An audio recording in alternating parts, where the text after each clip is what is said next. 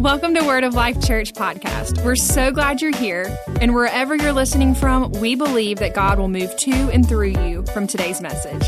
And while you're here, go ahead and head over to our online platform, thelifeonline.cc, where you'll find content on all kinds of topics like forgiveness, healing, prophecy, faith, and so much more. So check it out at thelifeonline.cc and enjoy today's message. Amen, church. Isn't that wonderful what God's doing all over the world? And all of that's coming through your generosity. And we just want to say thank you to you, all of our campuses, for so faithfully supporting Word of Life Church. Because of your faithful giving to this church and to your campus, we're seeing that gift be multiplied around the world. So far this year, we've given close to $900 to right at $1 million already to world missions, other ministries, local outreach. It's amazing. And that missionary that you just saw this year earlier, we were able to give them their entire year's budget. Just say, go do ministry. Don't focus on fundraising. Just go to Panama and make a difference in the world. But we're able to do fun things like that for missionaries because of your faithful support to this house. And I just want to say thank you. Every time you give, what you're saying to the Lord is, I care about your house more than I care about mine. I care about your kingdom more than I care about mine. And how many of you know when we put God first, it enables him to go to work in our lives like never before. But it's not just about his blessing in our lives. It's about that we genuinely love his kingdom, and we genuinely love other nations, and genuinely love each other by providing things for each other. And I just love that you love giving, and you're so faithful at it. And we just celebrate you and know God's at work in you. For all of our campuses, we want to say a big hello. Can we here at Lakeland say hello to Fondren campus and Highland Colony campus? So good to have your face in those places. And next week, we will be able to say hello to a brand new place as our Poindexter campus is opening. It'll be our fourth physical location. It'll meet every single Sunday, and we're excited about that. Now, of course, I would love to invite everybody out there to the grand opening, but we would not be able to contain you in any shape, form, or fashion. So we're asking all seed members to show up next week, and if you want to come, you can come, but just know it's a tight fit. So I have a 10 o'clock and an 11:30 service, but God has been so faithful. The building is looking wonderful. We've been able to restore it and bring it back to not just its former glory. I think it's going to look better than ever before, and has come out really, really great. And so we're excited to celebrate that. Pastor Robert and Kim are here today. They'll be our campus pastors at Word of Life Poindexter. And so we're excited about that, and excited about what God's doing at all of our campuses. And real quick, not only is that opening up next week, but we're going to have a revival night at our Lakeland campus. Normally we do revival nights at Highland Colony, but we wanted to kind of switch it up a bit. We'll have a revival night at our Lakeland campus the last Wednesday of March. So the last Wednesday of March, revival night, Lakeland campus. And as with all revival nights, there will be childcare that's involved in that. Somebody says, well, what in the world's revival night? It's a time for us to just come together for encounter. And that's what I feel like revival night will be like. It's just an encounter with us and God. It's a moment to pull away from the world, pull away from any time constraints, and to just press into God and see what he wants to say to us. And so I want to invite you to come out to it. Bring your friends, bring your family. We'll have a great time. And then at our Fondren campus, we have a service that meets every single Sunday at 6 p.m. I'll be teaching tonight. It's always a different message at the 6 p.m. service than it is at the other services during the Sunday morning. And tonight, I believe we're going to talk about recognizing God's voice. What does God sound like when he's speaking to me? How do I discern that? What does that look like? We're going to be discussing that. We would love to have you come out to that. So lots of fun things going on here at Word of Life. And we've got something that is super exciting to me to share today as well. And it's on the subject of faith, because we're in a series entitled All Things Are Possible. How many of you know with God, all things are possible? There's nothing beyond his reach to change. Like whatever it is, God can fix it, God can change it, God can turn it. And today what I want to talk about is how faith comes by hearing, and hearing by the Word of God. And for those of you who are taking notes, I want you to just write this down. All of our campuses, write this down. Even our online campus, take a moment. Don't just play this at your house. Have church with us. Engage with us. What words are written on my heart? I want you to ask yourself that question today. What words are written on my heart? Now, each one of us, we're going to hear a lot of words today. You've grown up your whole life hearing a lot of words, but there are certain words that are written on your heart. And your life will never move further than those words. There are words that are written on my heart. My life will never move further than those words, but there are also words written on your heart, and those words are forming the boundaries of your life. And until those words change, your life never will. What words are written on your heart? In the Old Testament, there was a guy by the name of Jacob. He got this label, he got this name because of what happened at birth. He was a twin, and he came out holding the heel of his brother Esau. And when they saw that, they named him Jacob. And for them, they didn't just pick names of like, that's the most popular name of 2023, or that type of thing. They picked names as labels, as words describing what they believed that child would be. And Jacob means supplanter and deceiver. And those words were not just words that Jacob heard. Undoubtedly, growing up, he heard his parents speak a lot of words. I'm sure he got some type of education. He had a lot of words spoken around him then. But that word Jacob, deceiver, supplanter, was written on his heart. And he lived up to every bit of it. He was a trickster, he was a supplanter, he was a deceiver. And it caused a lot of harm in his family. Brought a lot of division into his family. He tricked his brother and stole his birthright and blessing. He tricked his father and created so much tension in the household that if you know Scripture, he actually had to leave the household. His mom came to him and told him, because of what you've done, your brother Esau's going to kill you. And she didn't mean like figuratively. She meant literally. And so he had to run for his life. And he went and lived in Laban's house. And if you know the story there, you see every action has an equal but opposite reaction. In the kingdom of God, it's called the principle of sowing and reaping, that what you sow, you will reap. Do not be mocked. Do not be deceived. God is not mocked. Whatever a man sows is exactly what that person will reap.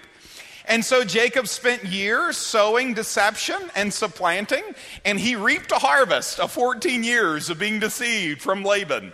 And in the middle of all this, of reaping this harvest, though, he saw God was still with him. And how many of you know that God is with you even in the middle of your imperfection? How many of you are thankful that God is with you even in the middle of your imperfection? That God will work with you as much as he can. God will work with you as much as he can. But there came a moment in Jacob's life where Jacob knew he couldn't be Jacob any longer. And I actually feel like that's what Revival Night is going to be like when we're here, is like, for many of us we know, we can't be Jacob any longer. Something must change. And Jacob knew that this change was not going to happen by the flesh. It would have to happen by the Spirit. And so he has a moment where he makes a decision to wrestle with God. And in this story, he wrestles with God and he tells God this: I will not let go of you until you bless me. And many of you have probably heard that statement before. Maybe you even had a moment like that of like, God, I'm not giving up until you bless me. Like something's got to change. And so God says, okay, I'll bless you. And I want you to notice how God does. The Bible says that he touches his thigh and he takes the strength out of it. Now, for any of you who like work out or things like that, you know the strongest part of your body is not your bicep. As men, like we really care about biceps and things like that, but it's actually a very small muscle that doesn't generate that much power. There are bigger muscles within your body that actually propel you forward. It's in your legs and in the lower part of your body. That's where a power base is. And when God touches his thigh, he's touching the strongest point of his flesh, and he took the power out of it. He took the power out of the strongest point of his flesh. Now remember, all of this is to bless him.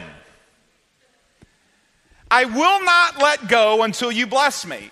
And the way he blesses him is he takes the power out of the strongest point of his flesh, and then he says, I'm going to give a new word written in your heart. From here on out, you will no longer be called Jacob. You will not be operating underneath that label. That word will be erased from your heart. And I'm going to give you a new word. I'm going to give you a new label. From now on, you will be Israel. For a prince with God and man, I have made you. The children of Israel, that's not talking about a place. That's talking about a person. Jacob was renamed Israel. And out of this, the way God blessed him is he's saying, here's how I'm going to bless you. I'm not going to change anything about your life outwardly. I'm going to change something about your life inwardly. I'm going to make you less dependent upon your flesh, and I'm going to make you more dependent upon a brand new word written in your heart. You want to be blessed? I'm going to take away your dependency and strength in your flesh, and I'm going to give you a brand new word in your heart. Now, I'm sure for most of us, it sounds like, but God, what I really wanted was a new car. Like, that's genuinely the blessing I was searching for here. Or, you know, a new house or a new job or more money or whatever it may be, healing, health. But here's what God knows, that if you will rely less on your physical ability to produce a greater life and more on God's ability to give you a new word in your heart, that if that word gets in your heart, it will change anything about your life. Let's open up our Bibles today to the book of Romans. We're going to look at Romans chapter 10 and verse 17. Without a doubt, this is a famous passage of Scripture. Whenever people are teaching on faith, we already quoted it. Romans 10 and verse number 17. I still hear some pages turning here at Lakeland, so at all of our campuses, I'll give you some time to get over there to it. Romans 10 and verse 17, it says this, so faith comes from hearing, and hearing by the word of Christ. Faith comes by hearing, and hearing by the word of God, the word of Christ.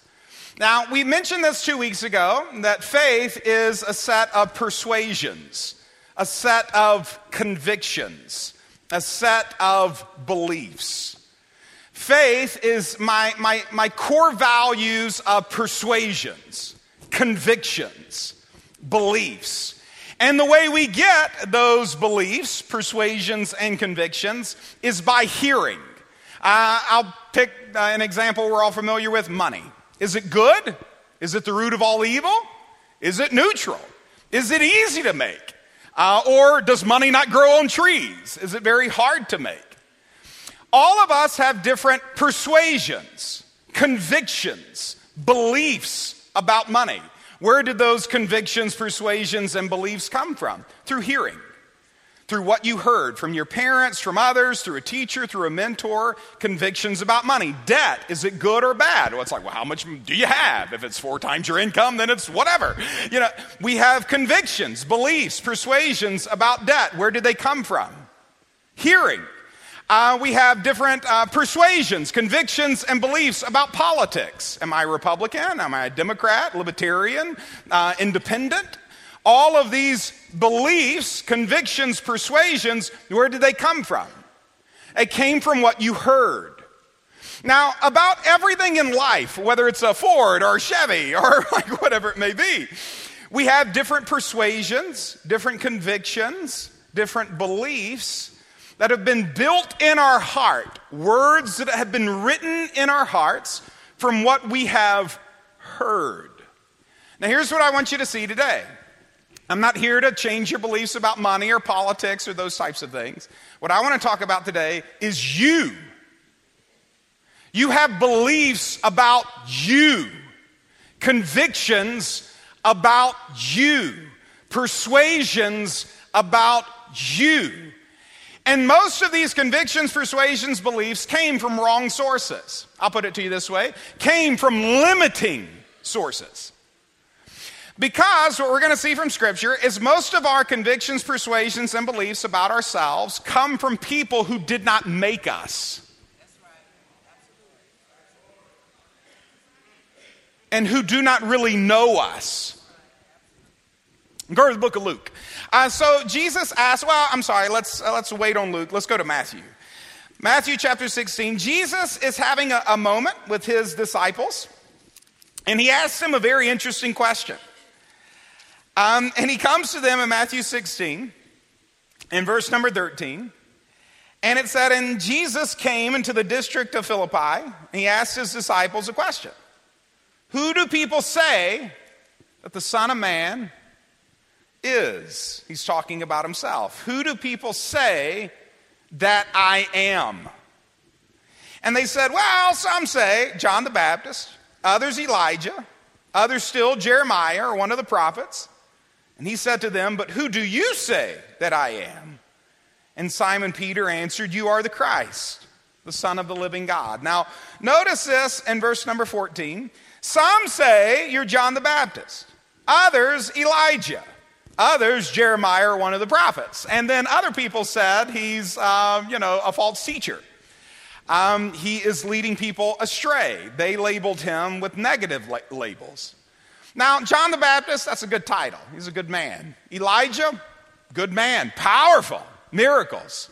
Jeremiah, Isaiah, prophets who could see far out into the future. Amazing titles. But all of them would have been incorrect. And not just incorrect, limiting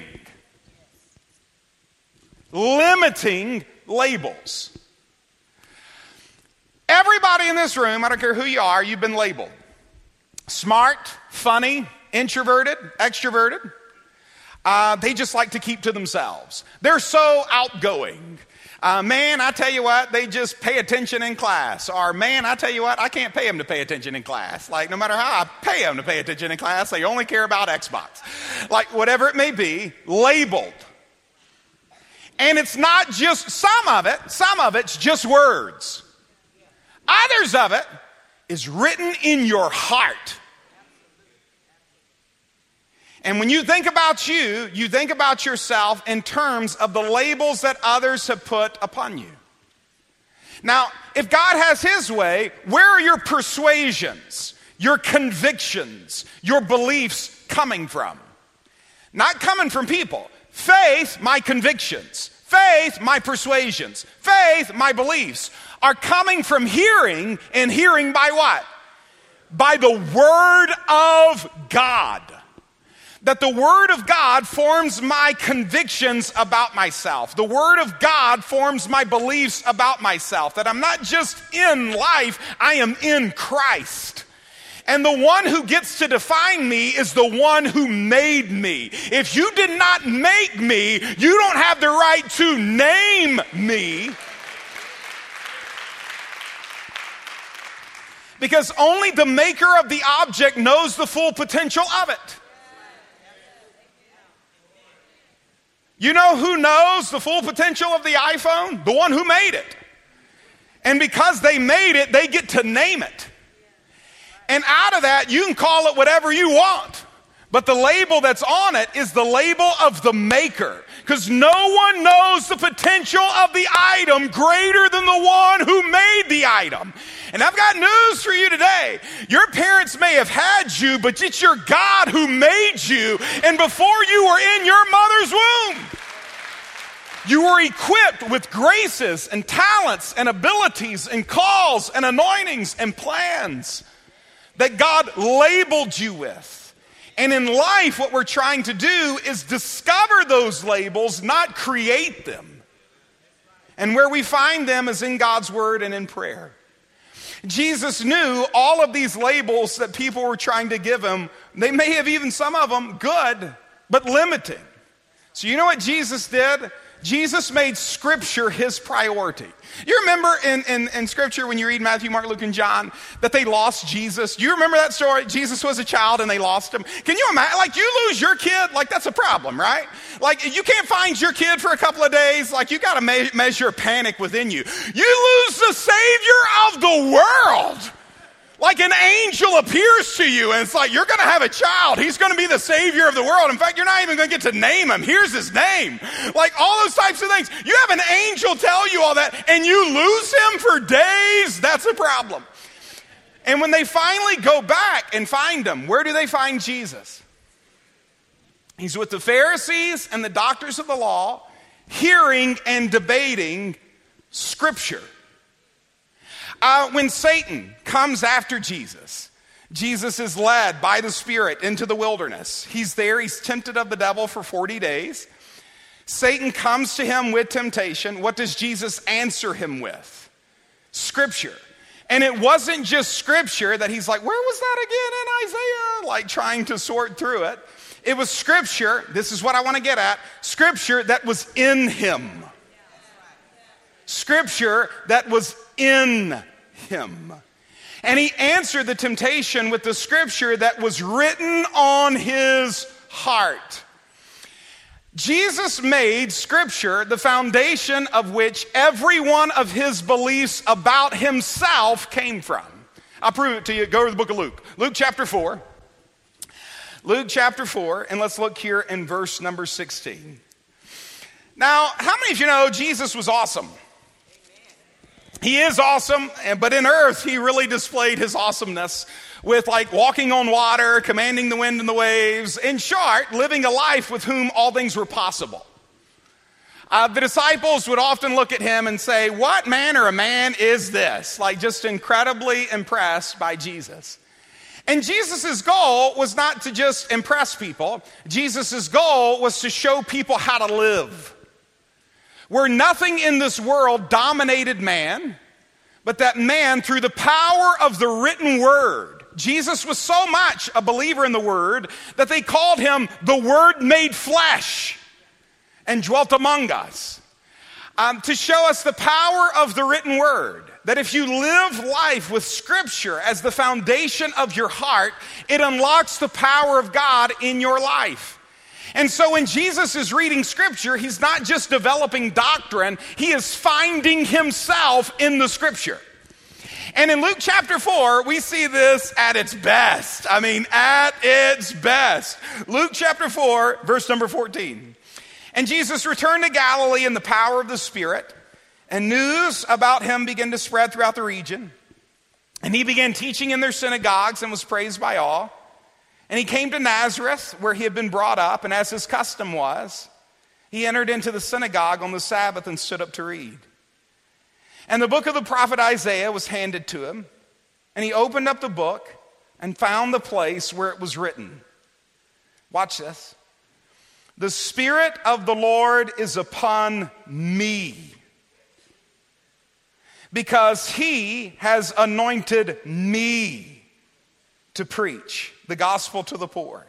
He has sent me to proclaim release to the captives and recovery of the sight to the blind, to set free those who are oppressed, to proclaim the favorable year of the Lord. And he closed the book, gave it back to the attendant, sat down. All the eyes of all the people in the synagogue were fixed on him, and he began to say to them, today, this Scripture has been fulfilled in your hearing.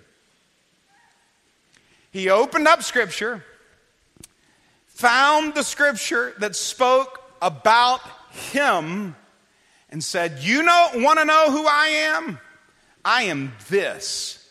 The Spirit of the Lord is on me, and today this scripture is fulfilled in your ears. This is who I am. My label is not what you call me.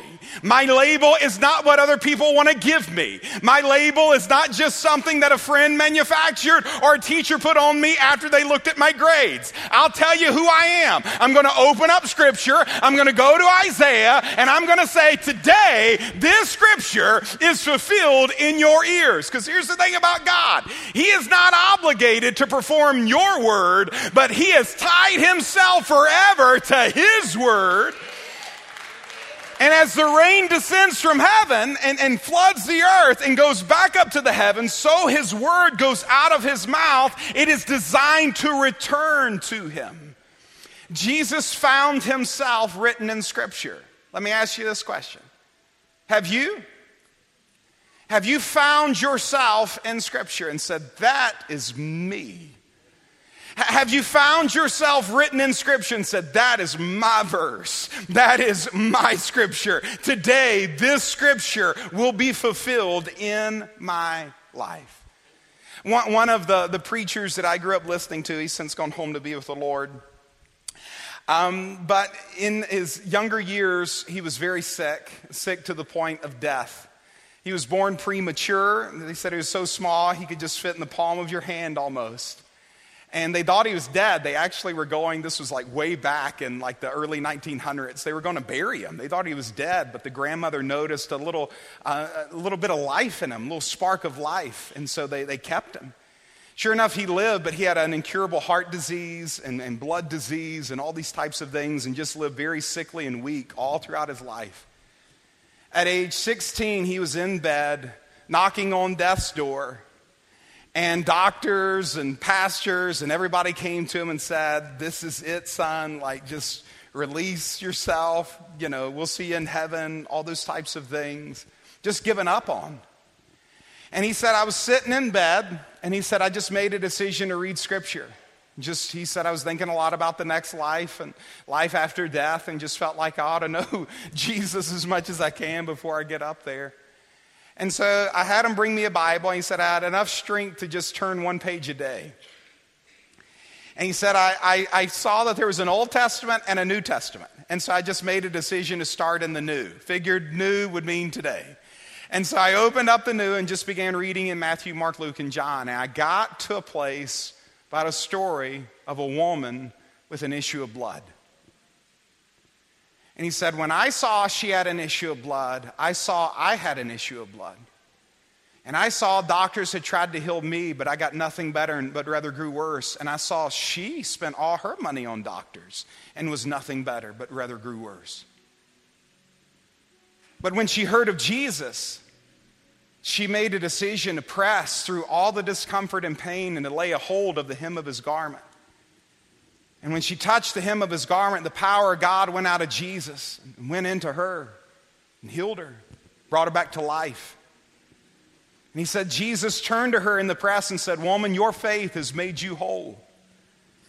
And he said, just like in a flash, I saw it, that if her faith could make her whole, my faith can make me whole. He saw himself in Scripture. It wasn't just a nice word. It wasn't just a cute thing you could hang in the house. He saw himself in Scripture. And that word got in him.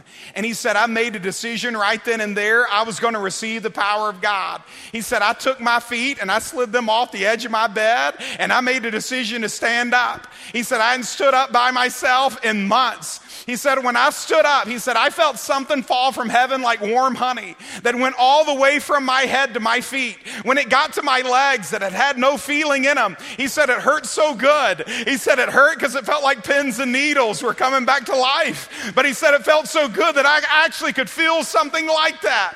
And the doctors who said he should have died at 16 saw that man live all the way to age 86. And here's my point. He found himself in Scripture. The world put a label on them. You're going to die. The world religion put a label on them. You're going to die. There is no hope here. But he did not allow the negative report by the 12 spies to get in his heart. Instead, he decided to believe the report of the Lord and to fix his eyes on the Word of God. Jesus said in the book of John, look at this in John chapter 15 and verse number 7. If you abide in me, and my words abide in you, and my words abide in you, you will ask whatever you wish, and it will be done unto you.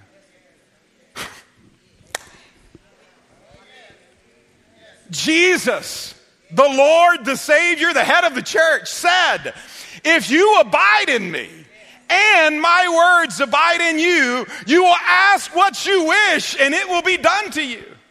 Now, I got news for you. If you're a Christian, you got the point one knocked out. You abide in him, and he is in you. In him we live and move and have our being, Paul said. As a Christian, I am in Jesus, and Jesus is in me. But notice, that's not the only qualification. If you abide in me and my words abide in you, you will ask whatever you will, and it will be done unto you. But you come to most Christians, it's like, well, what are you praying for? It's like healing, new car, more provision, restoration, whatever it may be. It's like, okay, great. What scriptures are you standing on? What scriptures are you standing on? They're like, none in particular. It's like, well, that's what you're going to get. Nothing in particular. Because God is not obligated to do your will, but he will forever tie himself to his own. If you abide in me and my words abide in you, if you abide in me and my words abide in you. Which is why Jesus said this in Mark 4. I'll close with this. Mark 4. Verse 13, he said to them, do you not understand this parable? How will you not understand all the parables? The sower sows the word. You know what God's interested in doing right now? Jacob, do you know what God's interested in? God, I want you to bless me. Great, I will. How's he going to bless me? He's going to give you a new word. He's going to give you a word that's designed to get in your heart. The sower sows the word. Somebody says, I don't want a word, I want a job. The word will get you a job. The word will get you a breakthrough. The sower sows the word. The sower sows the word. Watch what happens. These are the ones who are beside the road where the word is sown. When they hear, immediately Satan, your enemy, comes and takes away the word which has been sown where? In you. There are certain words that are in you. There are certain words God's trying to get in you. And when those words try to get in you, Satan comes immediately for those words. And watch this. He takes it away from us. In a similar way, these are the ones who the seed was sown on rocky places. When they hear the word, immediately receive it with joy. And they have no firm root in themselves, but are only temporary. When affliction or persecution arises, why? Why is there trouble in my life? Any type of trouble, any type of affliction, any type of symptom, any type of frustration. Why is it there? It's not there just for your health. It's not there just for your worry or anxiety. What is the affliction there for? It is there for the word. It is trying to get the word out of your heart. He said affliction and persecution arises because of the word. And immediately they fall away. Verse number 18. And others are the ones on whom the seed was sown among the thorns, and are the ones who have heard the word. Verse 19. But the worries of the world, the deceitfulness of riches, and the desire for other things enter in and choke the word, and it becomes unfruitful. Verse 20. And those are the ones on whom the seed was sown on the good ground, the good soil, and they hear the word and accept it. Hear the word and hold on to it. Hear the word and pay attention to it. And they bear fruit 30, 60, and 100-fold. He's not talking about seed and apples. He's talking about the word of God and you seeing it produced in your life. And he said, some of you will see it 30%. But I'll tell you what, you read Psalms 23, you just get 30% of Psalms 23. You'll be okay in life. 30, 60, and 100-fold.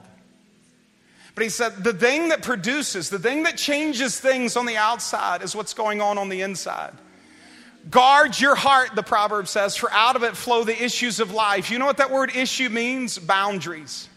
Guard your heart, for out of your heart flow the boundaries of your life. You will never move beyond your heart. You will never move beyond your heart. God knows this, so when he tries to bless you, he blesses you with a new word. He blesses you with something he's trying to get in you, a prophecy or something spoken in prayer or something spoken in scripture. It resonates in the very deep of you. And he wants you to hold on to that word, because if you hold on to that word, that something on the inside will change everything on the outside. But Satan knows this too. So when he sees you get the word in you, you know what he comes with? Two things. Discouragement and distraction. Discouragement and distraction. Discouragement and distraction. You get a word in you. God tells you to come. You step out of the boat, you step on the word, come. You're walking on water. But then you see something discouraging. You're noticing the wind and the waves, and fear begins to capture your attention, win your emotions. And your attention gets off the word. And your attention gets on to the problem and gets on to the situation. Instead of seeing God as your provider, you're looking at the bills. Instead of seeing God as your healer and focusing on Isaiah 53, by his stripes I am healed. You're looking at the symptoms. You're looking at the pain. You're looking at what the doctor said, and out of this, it's taking your attention off of God's word and over onto these things. And he says, when you notice that, arrest your focus and take your attention back to the word. But he said, if he can't get you with just like discouragement, he will try to get you with distraction. That you get so busy maintaining life that you forget to pay attention to your heart, the cares of this world, the deceitfulness of riches, the lust of other things enter into your life, and you take your attention off the word and onto the management of those things. And you know what I've seen from my generation? Everybody you talk to, it's like, how are you? You know what pretty much everybody says? Good but busy.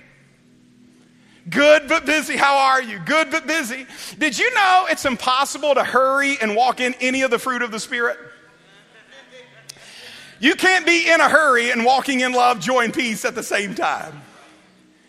But the enemy makes us so busy, we don't have time for scripture, we don't have time for meditation. God literally told us, you want to make your way prosperous? Just get in the word. Meditate in the word. Give yourself over to the word, Joshua. Like, just get the word in your heart, and you will make your own way prosperous. But out of this, we're so busy taking kids here and making this appointment and that appointment and these types of things, that we have not given ourselves over to the Word of God. But if we come to a place where you say, you know what, we're not just going to have this stuff like laying on our coffee tables and laying in a drawer somewhere, just an app on our phone. We're going to get the Word of God where it should be. We're going to get the Word of God written on our hearts. And when temptation comes, and when distraction comes, and when all of these other things come, we are going to focus on the Word. You need healing? Get a word for healing. You need a turnaround, get a word on a turnaround. You got a giant in your life that needs to be slayed. Go read David until you see yourself as David. You want your kids living holy? Read the book of Daniel. Read the book of Daniel and read in Daniel chapter 1 how Daniel made a decision to set himself that he would not go the way of the world. Pray that over your children. My children will be like Daniel. My children will be like Shadrach, Meshach, and Abednego. They will not bow their knee to the way of the world. You're not just praying a prayer. You're praying scripture. You're not just asking God to do what you want. You're coming to God and saying, here's what you want for me and my family. And I'm not going to settle for anything less than what you want for me. If you abide in me and my words abide in you, you will ask what you will, and it will be done unto you. What words are written on our heart? Let's make it by the end of the year. His words are written on our hearts. Amen. Let me pray for you at all of our campuses. Father, we come before you today, and we thank you. You said in Scripture that you sent your word and healed us and delivered us from our afflictions, that your word is medicine, that your word is life. And Father, I thank you that each one of us gets a new conviction in our heart to get in your word, gets a new conviction in our heart to study your word, read your word, until we find ourselves in your word. Let us get a promise from you for our children, a promise from you for our finances, a promise from you for our health, a promise from you for our family, for our marriage. Father, let our convictions, our beliefs, and our persuasions be found from hearing the word of God. And Father, we thank you that your Holy Spirit would arrest any false belief or anything in us that needs to be tweaked or changed, to remove someone else's words or even our own from our hearts and tie it more into yours. We love you, Father, and we thank you for it in Jesus' name.